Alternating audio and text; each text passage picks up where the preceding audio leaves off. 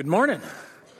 It is great to see you all here as we are continuing forward as a church through the book of Romans, and in this series particularly called War Torn. We're kind of discussing the battles of life, kind of the struggles and the war of our lives versus against God. And well, a lot of people have said, hey, I don't really feel like I'm warring against God. I don't feel like I'm fighting against God. But when we start to examine, we start to kind of open it up, we realize how we think about God is really in battle concepts, in the sense of like, God, why are you giving this to me? Why is this happening to me? Why is this going on in my life? God, why do you feel so far away? All these kind of conversations that we can explore in the reality of a life at battle with God.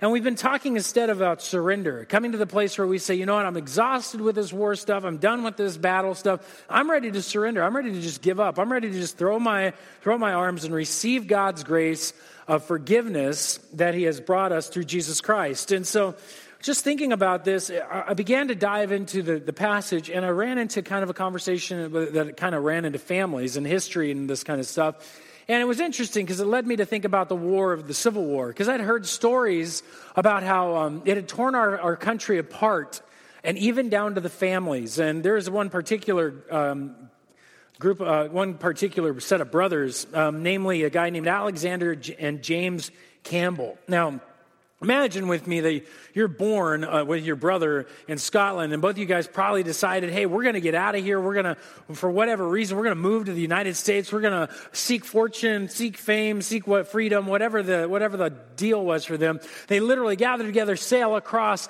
at peril of their lives, all this stuff, landing in the United States. One of them goes to New York and makes a living there. The other goes down south to Charlotte and makes a living there. And suddenly the world erupts around them into this Civil War situation where the North is against the South.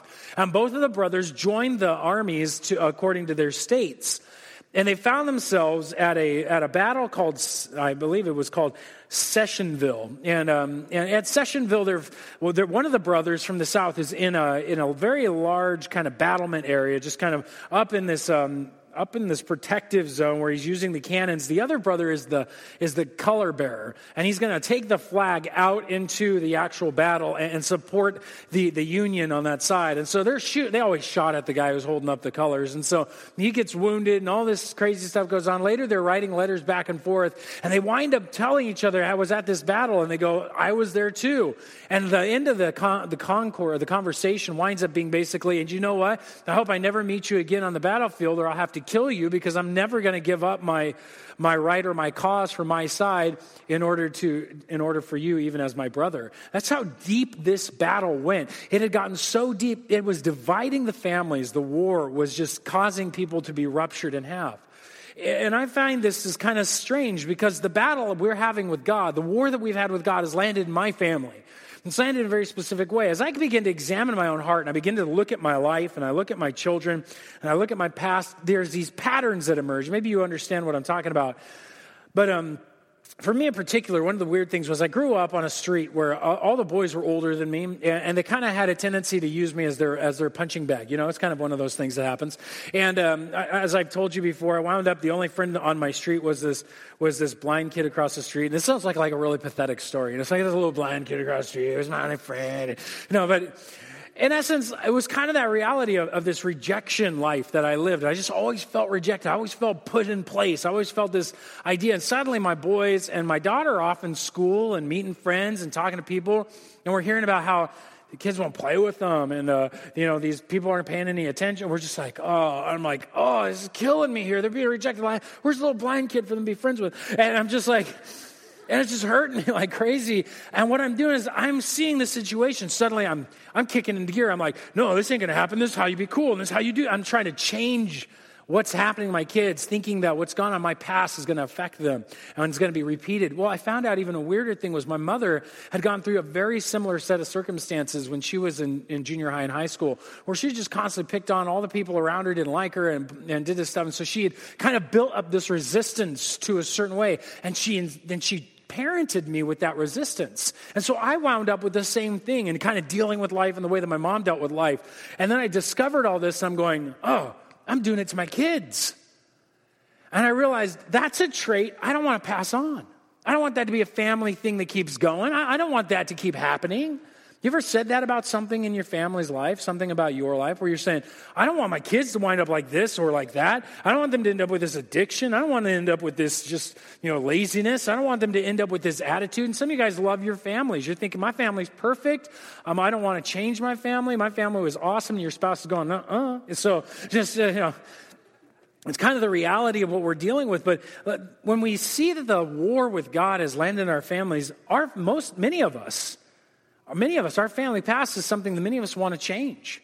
We want to adjust. We don't want it repeated in our lives, let alone our children's lives. We may look at the way our parents parented us, and we may suddenly have a certain hyper reaction. They were very, these kind of people who all the lines were straight and everything was good and perfect. And we go, hey, I'm not living in that. I'm going to have fun, and our family's going to be wild. And you're like all loosened up, and you're crazy, and way opposite. Maybe you grew up in the crazy home, and you're like, that was just way too nuts for me. I like it. You got all your stuff in order, and everything's lined up. And you're living in a complete reaction to how you grew up. Maybe you saw your family do this thing, so you never touch that thing. Maybe you saw your family eat this thing, you hate that stuff. I don't want Chinese food, whatever. You have all these reactions we have to our past, to the way that we were raised, to what we pour into our own children, and how we guide them and lead them forward. And some of you aren't old enough to have kids, but you wake up one day and you start thinking about your past. You start thinking about your family. And what you'll start doing is going, I act like this because you did this. You ever said that? You start blaming your parents for the reasons and realities of what you're going through. And yes, it influenced you, but you still had the choice, right? And so this reality that there's a sense of a civil war happening in every home. There's a sense of not wanting to follow on everything that's going on with my family. There's a real sense that I want to kind of react to what's going on. I want to protect my kids from having the experiences that I had. And so there's this kind of civil war, these traits we don't want moving forward, this past that we're constantly focused on looking at our families and our lives and going, well, I don't want this repeated. It's really where the Bible goes to. It really goes to this idea of our family past, something we want to change. And it lands in Romans chapter 5, beginning in verse 12. And if you want to go there, we're going to look at Romans chapter 5, verse 12, and we're going to go on through verse 17. And he's talking about families in this verse. Now, for those of you who are just joining us, we're in the book of Romans, and if you want to grab a Bible and open it up there to page 942, you can join with us in the Bibles under the seats. And what we're finding out is that Paul has been an apostle who has spread the gospel all over the imperial Rome, the Roman Empire. And what happens is that he has come to spread the gospel to the point where he's ready to go to Rome itself. And he's written this letter saying, this is what I believe, this is what I preached, here it is. Now, he's explained that Jesus Christ, in his life and his death, took on the sins of humanity, bore them in his body, and then rose from the dead and gave this gift from God to human beings to be forgiven of sins if they just simply trust the promise of God. So he's worked this out for all kinds of pages up to chapter 5, and we've just finished that. This isn't just forgiveness that Jesus has given us. This is literal reconciliation with God. You can have a relationship with him again, not just forgiveness. So that's where he's landed. And then he begins in a journey talking about family lineages.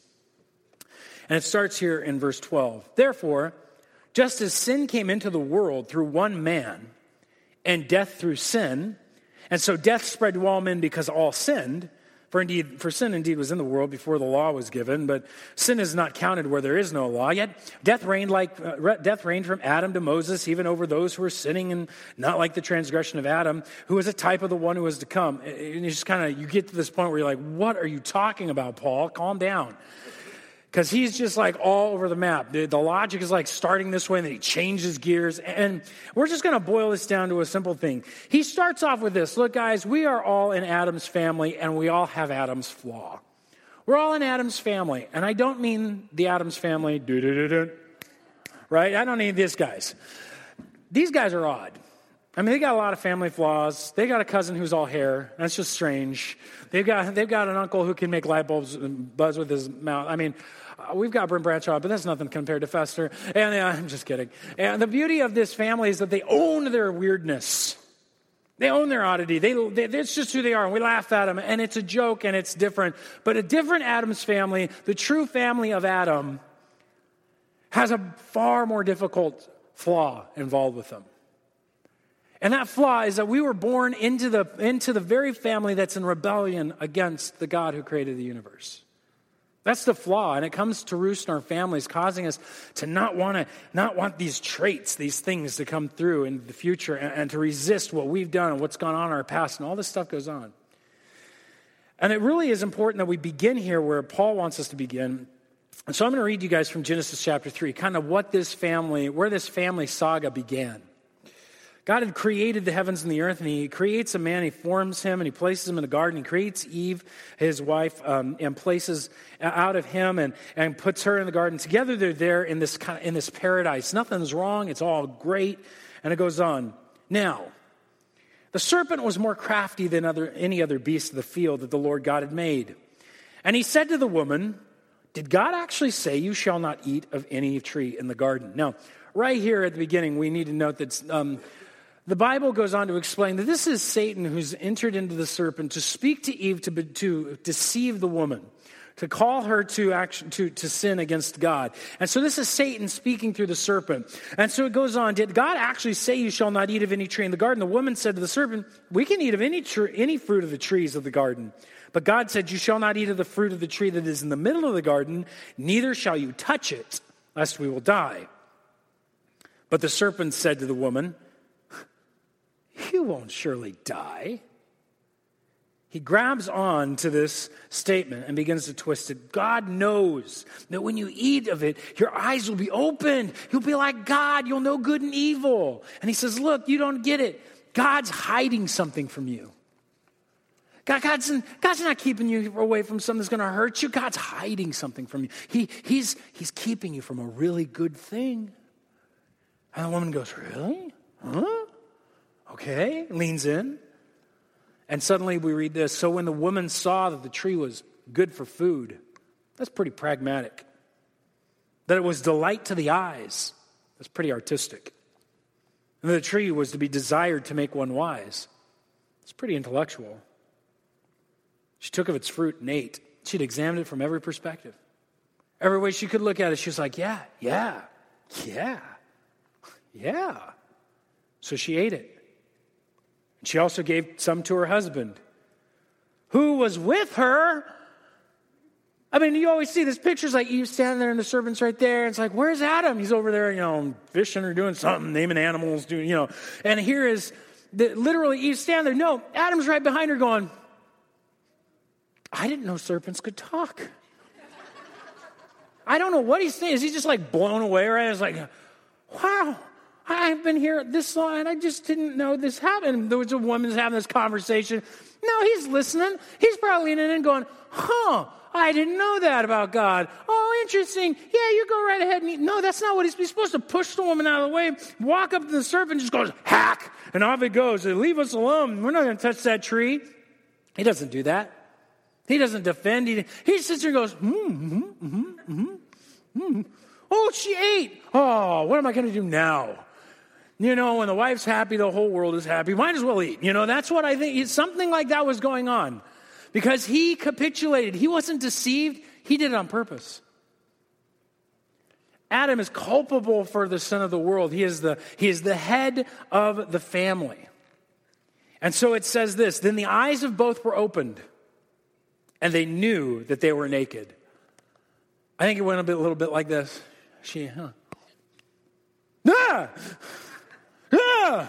Whoa, and off they went hiding. Because something suddenly sparked in their minds that, I'm not comfortable standing here like this, in front of you in front of me, or in front of the narrator of the Bible who's writing this out. And it says their eyes were opened, they knew that they were naked, and they sewed fig leaves together, and they made themselves loincloths. They literally were so freaked out by the reality that they were naked because they felt like there was something shameful now about them. This will go on to reveal the war with God. When God shows up, the first thing they do is they hide. They're like, I don't want to be near God. I don't want to. And when God pulls them out and starts asking them questions, the next thing they do is they start blaming. God, you gave me that woman, so I ate. And the woman goes, well, the serpent did this. And so it's this shift of blame. And the entire fabric of social reality is unraveled because of sin. And the first thing that was broken was the relationship between the man and the woman, realizing they were naked. realizing, I want to hide from you. When we come to that reality, that's a family problem. The war with God, the disobedience with God, the telling God, I'm not really into what you're into, leads us to this place where we don't have right relationships with each other, let alone with our families. And so it began to kind of dissolve. And so that's what Paul is getting to in here in verse 12 again. Look at it. Therefore, just as sin came into the world through one man, we just read about that, and death through sin, because they would all die because of this sin, so death spread to all men because all sinned. And what's important to note here is the word sin. It's a confusing word. We got a lot of people telling us what sin is that maybe not be in the church. They're outside the church going, I know what sin is. And I just had a conversation with somebody in my life the other day. Their brother was trying to tell them, I don't get it. You guys can be all against this particular sin over here, but then you can watch football on Sunday. And she was like, what? Since when watching NFL on Sunday become a sin? Apparently it was supposed to be a sin. It was supposed to be something we should know is a sin. And so they were telling us that we should know that. And I've heard all kinds of things that are supposed to be sin for us. And all kinds of stuff that we've said is sin. We don't drink, we don't chew, and we don't go with girls who do. You know, that whole thing that's out there in this world of kind of these things we create around us that's sin. That's not sin. And this whole reality of what we say is sin has gotten confused. So let's just clarify sin real quick. The word sin literally is an archery term. It means to miss the target, to miss the mark. So you can imagine on the far side here, it'd be a dartboard. I was going to do this, but then I thought about if I really missed, you guys would get hurt. And you have a dart, and the way you ought to explain it is you take this dart, and God's call for you is to hit the dartboard every single time. The problem is, Adam was the first one who got the darts. And he went there, and the serpent says, you don't have to hit the dartboard. Really? Thunk. And from that point on, when we get the darts, the tails are taken off. Because it's all messed up. And so we take these darts, and we try to throw them, and we miss every time this thing goes, plunk, right on the ground. And here's what we do. We go, oh, that wasn't very good. And we take paint, and we go, and we draw this little target, and we go, I hit it. I hit a bullseye. We just make our own mark on the ground. We say, see, I did it. And God goes, I don't care how many targets you draw, because there are a lot all over the ground. There's only one that we were all supposed to hit. And we missed, and we missed, and we missed the mark. What's this mark? Romans 3:23 says, all have sinned and fall short of the glory of God. The glory of God is the mark. You go, well, that doesn't help. What does that mean? That's why Jesus is a great teacher. He summed it up very simply. He said, listen, here's what it means. You need to love the Lord your God with your heart, soul, mind, and strength, and love your neighbor as yourself. That's the summation of all of the law and the prophets, of all of that, everything God's told us to do. Right here, that's summed up in those two terms. Love God with all your heart, soul, mind, and strength. Love your neighbor as yourself. Now, how many of us have really done that? In the church, or even if you're not a Christian, I have never met someone who literally, with every essence of their being, every bit of their strength, every synapse of their thought gone, I am going to give my all to God every single day. And not just any God, the God of the Bible, the God of Abraham, Isaac, and Jacob, not the God of Greg. I'm going to give my all to him and everything. I don't know anybody who does that. I know for me and most people I know, it's like, I'm going to give my all to God and this is awesome. I'm tired. I'm going to go to bed. Oh, church is over. I'm going to put that aside there and go to work.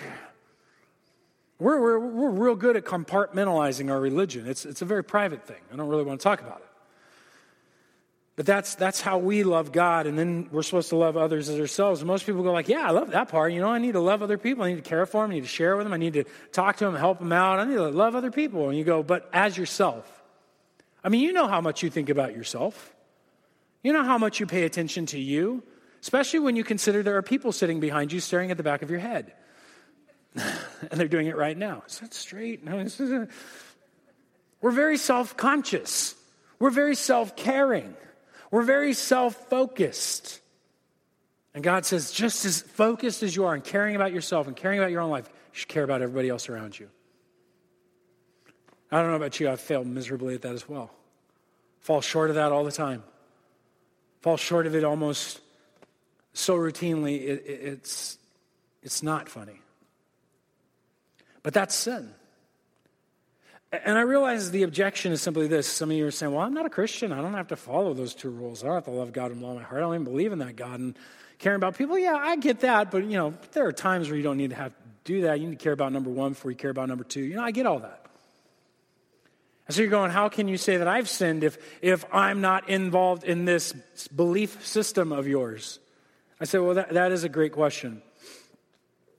And the only response I have is kind of what Paul says here in verse 13. He says, look, sin indeed was in the world before the law, these 2 rules I just gave you, was given. But sin's not counted where there is no law. It's not going to be held against us where there's no law. And he says, yet, hold on, before you make a conclusion, death ruled, it reigned from Adam, the first guy who sinned, to Moses, the guy who gave us the laws. Even over those whose sinning wasn't like how Adam did it, where God said, don't do this, and we did it anyway. And he's saying there was another law at work. Sure, we know that sin occurred because people continued to die. Death ruled. But what law was it? What law occurred? What was going on? Let me put it this way. All of us have at this point, and I really, everybody I've talked to agrees with this. There is some point in your life where you come to this thing and you say, I know it's not good to lie. I know it's not right. I know it's not right to do, and you name X, Y, or Z. And then you find yourself doing this. I know I shouldn't do this. Yeah, I know I shouldn't do this. People should not do this, and you just keep going towards it. And eventually you do it. Anybody been there? Everybody's been there. Everybody has said to themselves, this is wrong for me, and yet we still break it. It doesn't matter if you need God's law. Your own conscience has been broken, and God views that as sin. You can go against your own moral code. You can go against your own personal knowledge of right and wrong, and when you do that, you sinned. And it's not something to be like, oh, you're an evil preacher, you call me a sinner. No, I'm just saying you're part of Adam's family, and we all have Adam's flaw. Welcome to the family. You rang. Yes. You got all this horrible reality of Adam's family that is ours. It's miserable, but it's true. And it's hard to swallow, but it's a reality. And so we all die. We all have this sin. And you can see it clearly in Romans 2:14. He puts it this way. Gentiles who do not have the law by nature do what the law requires.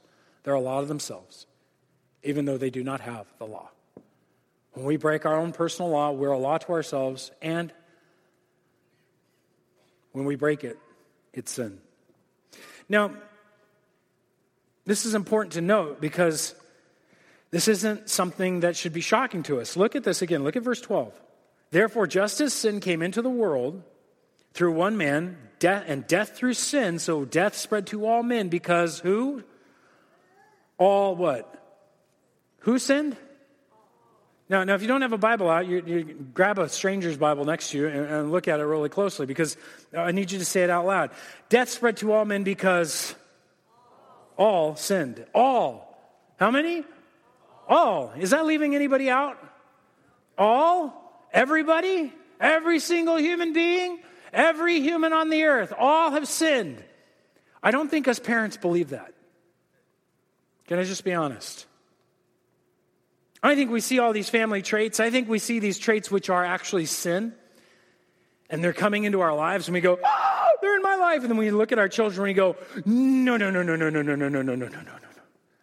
I can't let my kids sin. I can't let this kid sin. No.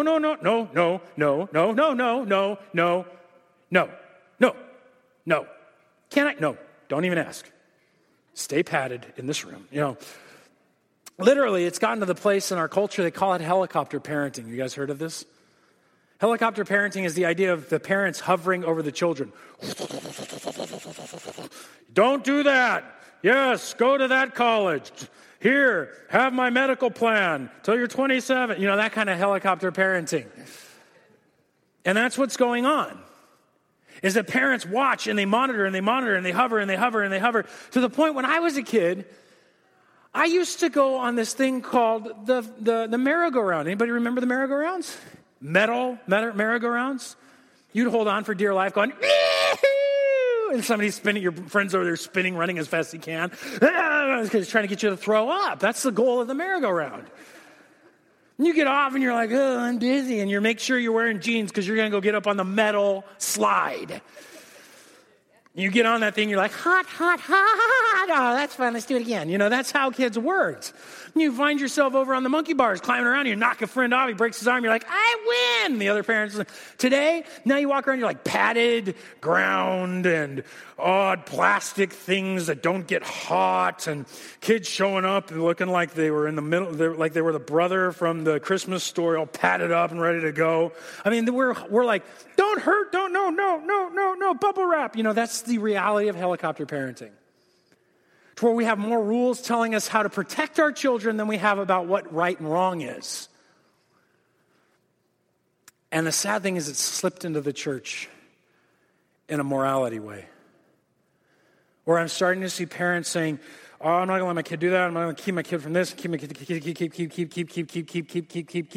keep. And they keep them in what's called a Christian enclave or bubble. So much so that the child has no interaction with the world around him. And what happens is when they finally engage that world, what we're discovering is well over 90% of our youth that are going and growing up in churches and in children's ministries are looking at the church going, well, that's lame because this is a lot more fun. I've been held back from all the fun in the world.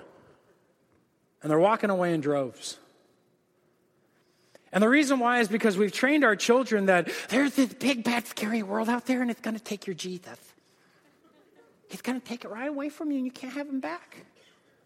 And I mean to be really silly about this because last time I checked, Jesus shows up and the world trembles.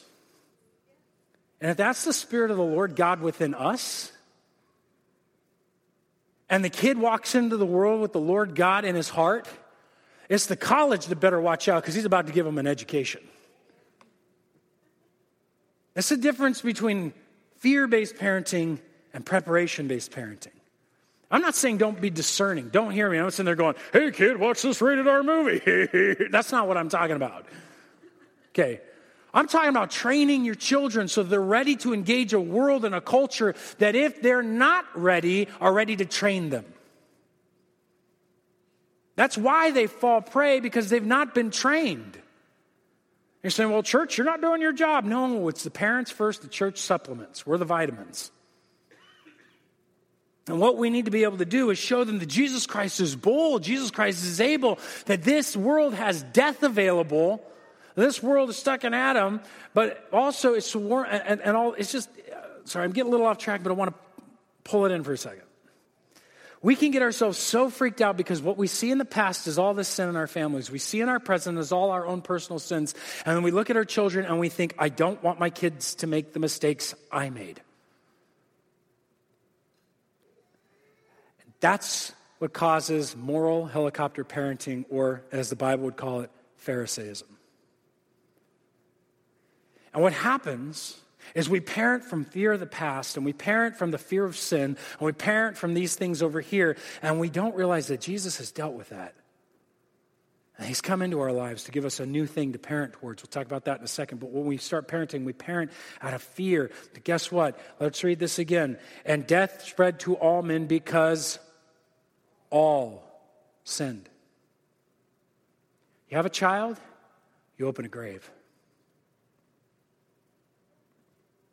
Every child will die because every child will sin. They may not make your mistakes, they're going to make all their own. And they're going to grow up thinking, I'm going to keep my kids from making the mistakes I made. Their kids are going to make their mistakes because all sin and fall short of the glory of God. I'm saying this so we can swallow the pill. Not to be fearful, but to be discerning. Train your children rightly. Give them the right opportunities to make the moral decisions when they need to. Now, what we do is we stand here and we dance and we point, and we poke and we sing and we shout and we serve and we do everything we can going, Jesus will save you, Jesus will save you. I mean, as great as my wife is, and she's awesome, and I'm okay, and together we're a powerful duo that Wonder Twins, when we activate, we still can't save our kids. Because there's only one name by which children are saved, and that is the name of Jesus Christ. Not Greg, not Teresa, not Brian Dunn, not Stephanie Baumgartner. Jesus Christ. And we get to that place We start fearing our pasts and fearing our families and fearing the sin and fearing what's falling on us because we're in Adam's family by changing families. God doesn't want that stuff around on us. He doesn't want that stuff in our lives. That's why he's not going to let it in heaven. Instead, what he wants to do is he's waiting for that day, and instead he's offered up Jesus Christ to bear and take that sin away and then give us a new chance to be in a new family called Jesus' family, the family of Christ, being in Adam or in Christ. And when we're in Christ now, he begins to work that out and change us and transform us. Notice how this works out. We have this new family, and see, we have the past has peace, and the future becomes our focus. Look at verse 15. But the free gift, speaking about Jesus on the cross, is not like the trespass. For if many died through one man's trespass, if Adam's trespass, much more has the grace of God and the free gift by that grace in the one man, Jesus Christ, abounded for the many. So you have this opportunity. You can stay in Adam's family over here and suffer with the death and suffer with the condemnation and suffer with all the junk and start to fight it and try to figure out how you can create perfection, which still doesn't help because Adam was in perfection when he sinned. Or you can come over to Christ's side where he gives you a renewed, transformed family and your past is dealt with, finalized, forgiven, and done. Well, yes, there's traits in these things, but he's transforming you now to the future, to this new family. And this new family has some different aspects to it. Look at verse 16. The free gift, speaking about Christ on the cross, is not like the result of one man's sin. For the judgment followed the trespass, brought condemnation. So it brought this guilty verdict. This team, guilty. But the free gift, following many trespasses, brought justification, a not guilty verdict. God made it right. So we're right with God. In fact, we don't see God as the fighter. We see him as our Father. We suddenly have a relationship. We're reconciled. We can talk with him. We can know him. We can be used by him. We can enjoy him. And you don't go running around a bunch of new rules. Rules are about back here managing sin. What you have is a relationship. And so you don't get in the Bible because you have to. You get in the Bible because you get to know God in it. You don't go praying because you have to. You pray because you want to talk to the Father. You want to talk to the one who saved you. You want to talk to the one who's brought you out of sin into life. You don't go serve people, well, because it's your Christian duty. You serve them because God's living in you and calling you to go help other people and love them as you love yourself. And you tell people about life, not because you have to as a Christian. No, because why wouldn't you?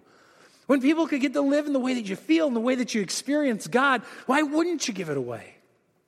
And when we connect with each other and do life together, it's a radically different reason. It's not sitting around, which is how I guess that's how Adam's family talks. But it's the idea of being able to talk about the joys and the beauties and the wonders of what he's doing and how he's overcoming things in our lives. And the future and where we're headed. The past is dealt with. Now the future is our focus. The past has been forgiven and finalized. You have a new future. This really comes out of verse 17. Look at it closely. For if because of one man's trespass, back here, death reigned through that one man, what's ruling in Adam's family? Death. Much more will those who receive the abundance of the grace, the free gift of righteousness, reign in life through the one man, Jesus Christ. Reign in life. What is this? It took me a while to look this up and figure this out.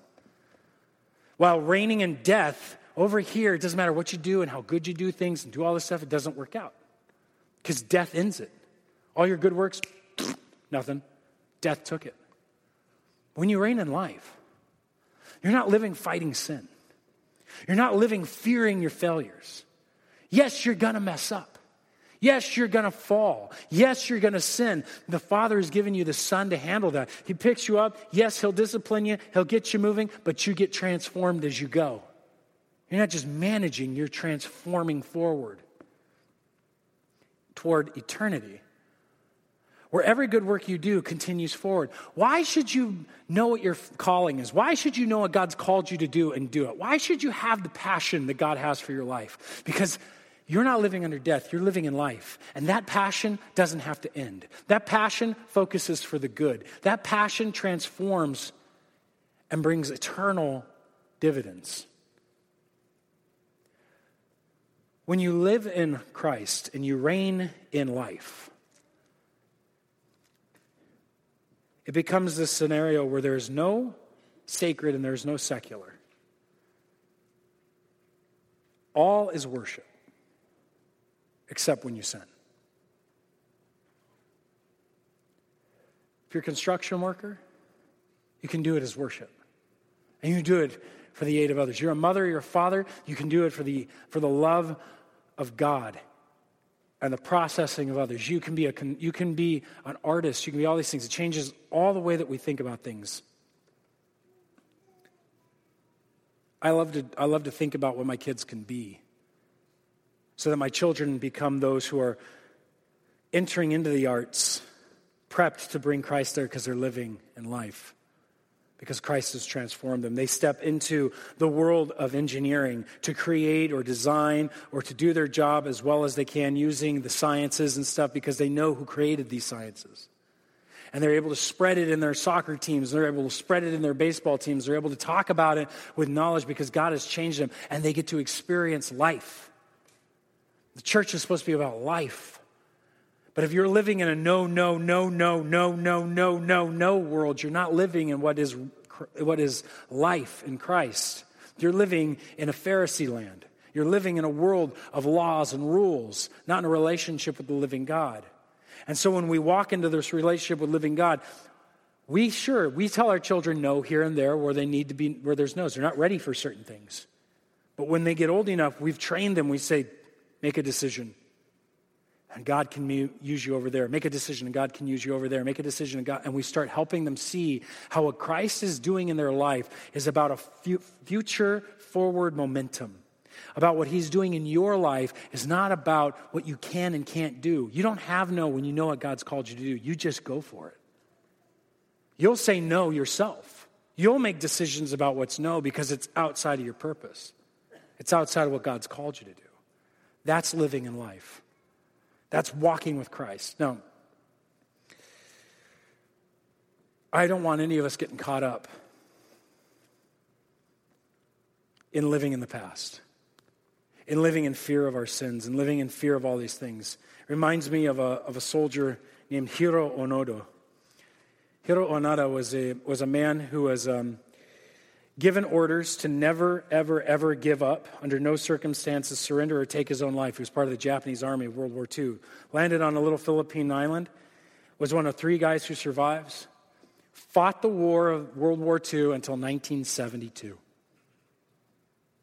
They dropped tracts to him, telling him, hey, dude, the war's over. And they're like, this is propaganda. And they threw it away. Kept coming down the mountains and firing at people and doing stuff. It took Japan to find his actual commander, give him back his rank and everything, send him to this guy and tell him, we've surrendered, give me your gun, you're released of your duty, before he would actually stop.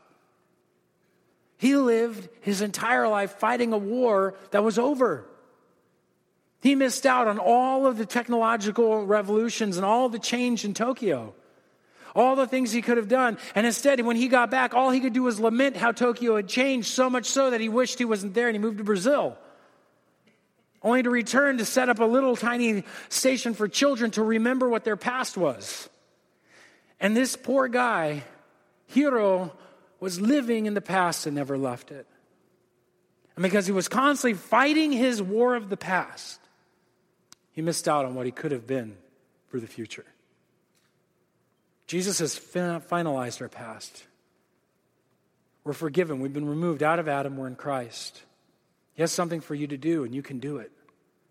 He's calling you to something, and so we see this challenge today. Are you willing to stop living with thoughts to the past and live for the future given to you in Jesus? Willing to stop those thoughts to the past, what you're fighting there, and start going, you know what, we're at peace there. I'm going to start living for the future. What step would you take today? Maybe it's jump into discipleship. Maybe it's to walk forward into a small group or something like that. God, you know where God's called you to the next step, and hopefully you're excited about it and you'll take that step forward. But what is that? Because you don't have to live fighting that past any longer. Let's bow our heads.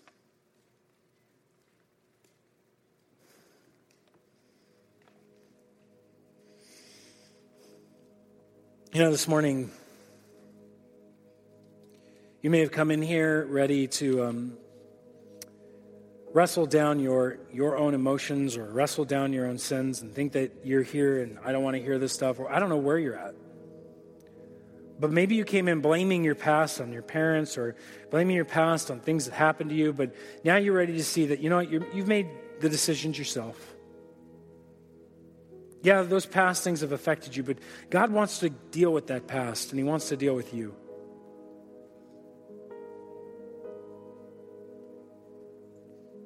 God wants to be able to forgive you. He wants to end this war that you may be having with Him, where you want to run your own life, where you want to do it your way. You're ready to admit that you sinned. You're ready to admit that you've messed up and you've done some things. Maybe you're done fighting that past. Maybe you're done fighting with all those things, and you're ready for Him to come into your life and help you walk forward to see a new future, a new direction, a new hope for life. What He's given you is Jesus Christ. And Jesus Christ is important because He comes in and He takes our sins from us and He bears them on the cross. And He bears the punishment so that you can be forgiven and be reconciled with God, so you can have a relationship with Him. And then He rises from the dead to give us a new chance on life so the Father can dwell with us by His Spirit. And you can know God and walk with Him all the way into heaven and eternity. If there's one thing that you do this afternoon, maybe it's that you receive that gift. It's a free gift that God gives out. You don't go and change a bunch of stuff and receive it. You just receive the gift. And that gift is given to you this morning. He says, here, I want to forgive you. I want to be reconciled with you. Are you willing to surrender and accept my gift? If you're willing to surrender and accept God's gift this morning, and maybe it's been a long time since you have, or it's the first time, and you're saying, yeah, I need that peace with God. I want to give you an opportunity to receive that just by putting your hand up. You're saying, yes, right now I'd love to receive that gift. Amen. That's you and you've got your hand up. Just this prayer doesn't save. It just allows you to talk to God. You just say, God in heaven, I know that I've sinned. And I want to receive your gift of Jesus Christ. I trust that He took my sins. I trust that you've forgiven me.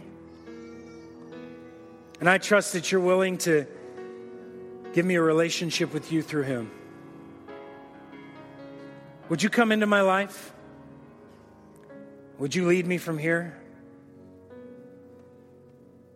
I'm ready to follow you. In Jesus' name, amen.